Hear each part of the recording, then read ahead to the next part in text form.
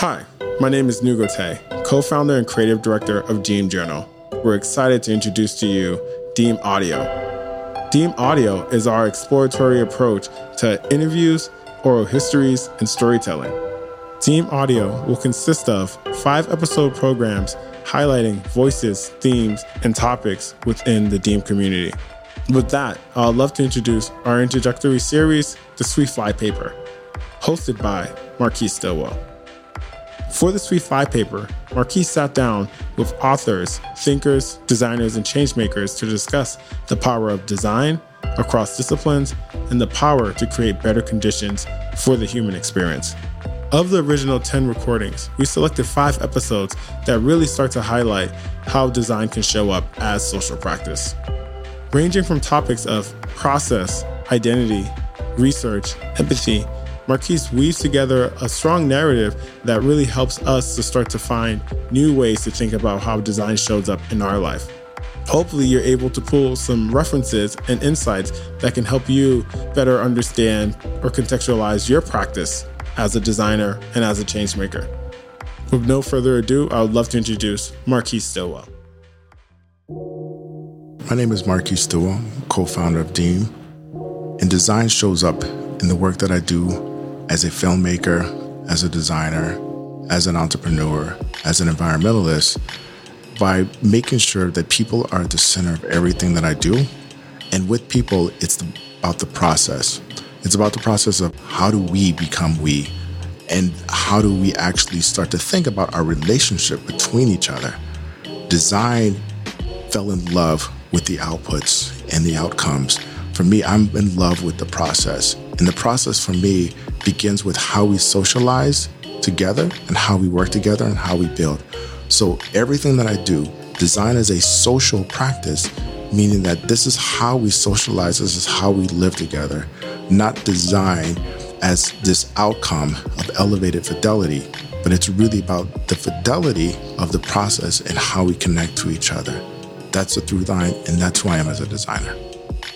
So Marquise, you participate in many mediums, both print and also film. Why audio? Why podcasts? The audio for me is about dialogue. It's that relationship that you start to build with the person that, whether it's you're sitting across or it's on video, and you start to really build this intimate conversation and back and forth, which is very different than other mediums where it's maybe one to many or many to many. The interaction is very intimate. And then when it goes out, the ability for the audience to actually walk down the street. And what they do is take that conversation, and it may feel like it's out of context because they're sitting in a park or they're sitting in a car. But it's beautiful because we also bring them into the room as well. So there's this relationship of space and dialogue within the conversation. And so with the Sweet Fly Paper, you have a very eclectic and diverse group of thinkers, designers, different people who participate in design in a different way. What was the intention with the curation? Yeah, so when you think about the Sweet Fly Paper, first you have to acknowledge where it came from, right? And so the Sweet Fly Paper of Life was a book that was originally done to explore and investigate life in Harlem, in the street. But it wasn't about street photography. It was literally people in the street, and they were taking photos and looking at life. And so for me, this intersection between city, people, and planet is a place for me to start to ask bigger questions and think about how do we live at these different intersections. And so for me, the Sweet Fly Paper was about having a platform to investigate the intersections of life and really think about the why and the how we live, not just the what, and go deeper in those discussions with different types of points of view, different individuals from different walks of life to take that deeper and further. From the interviews and the conversations that you had, what were some of the insights or some of the things that you've been able to take away with you into your practice? The through line that I felt with the interviews was this idea of empathy and understanding the lived experience of empathy through storytelling. Storytelling is so important in regards to amplifying and even like really making lived experiences, the facts of lived experience, more tangible. And so the process comes in, empathy comes in. We really go deeper in regards to how people are living their life and the process they go through to investigate, the process they go through with their art and what they're thinking. So it's really those deeper stories around what you may see as facts of who are they, where are they from, what do they do. But until you add story to it, it's just a baseline fact. And that's the beauty of the work that we do.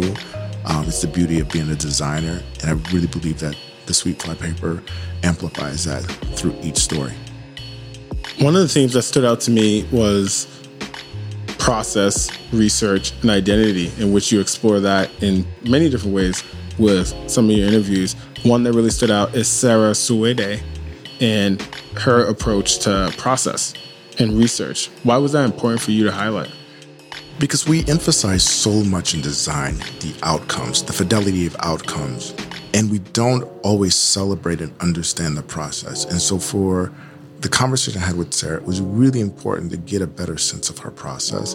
And I do believe that when we start to celebrate and elevate the process, the outcomes are elevated as well. But if we only think about the outcomes, I really believe that we're missing something in regards to an elevated outcome that is more human, that has more dignity to it, that has more story to it, that allows people to show up and see themselves in their spaces. And the way that Sarah does that is magnificent.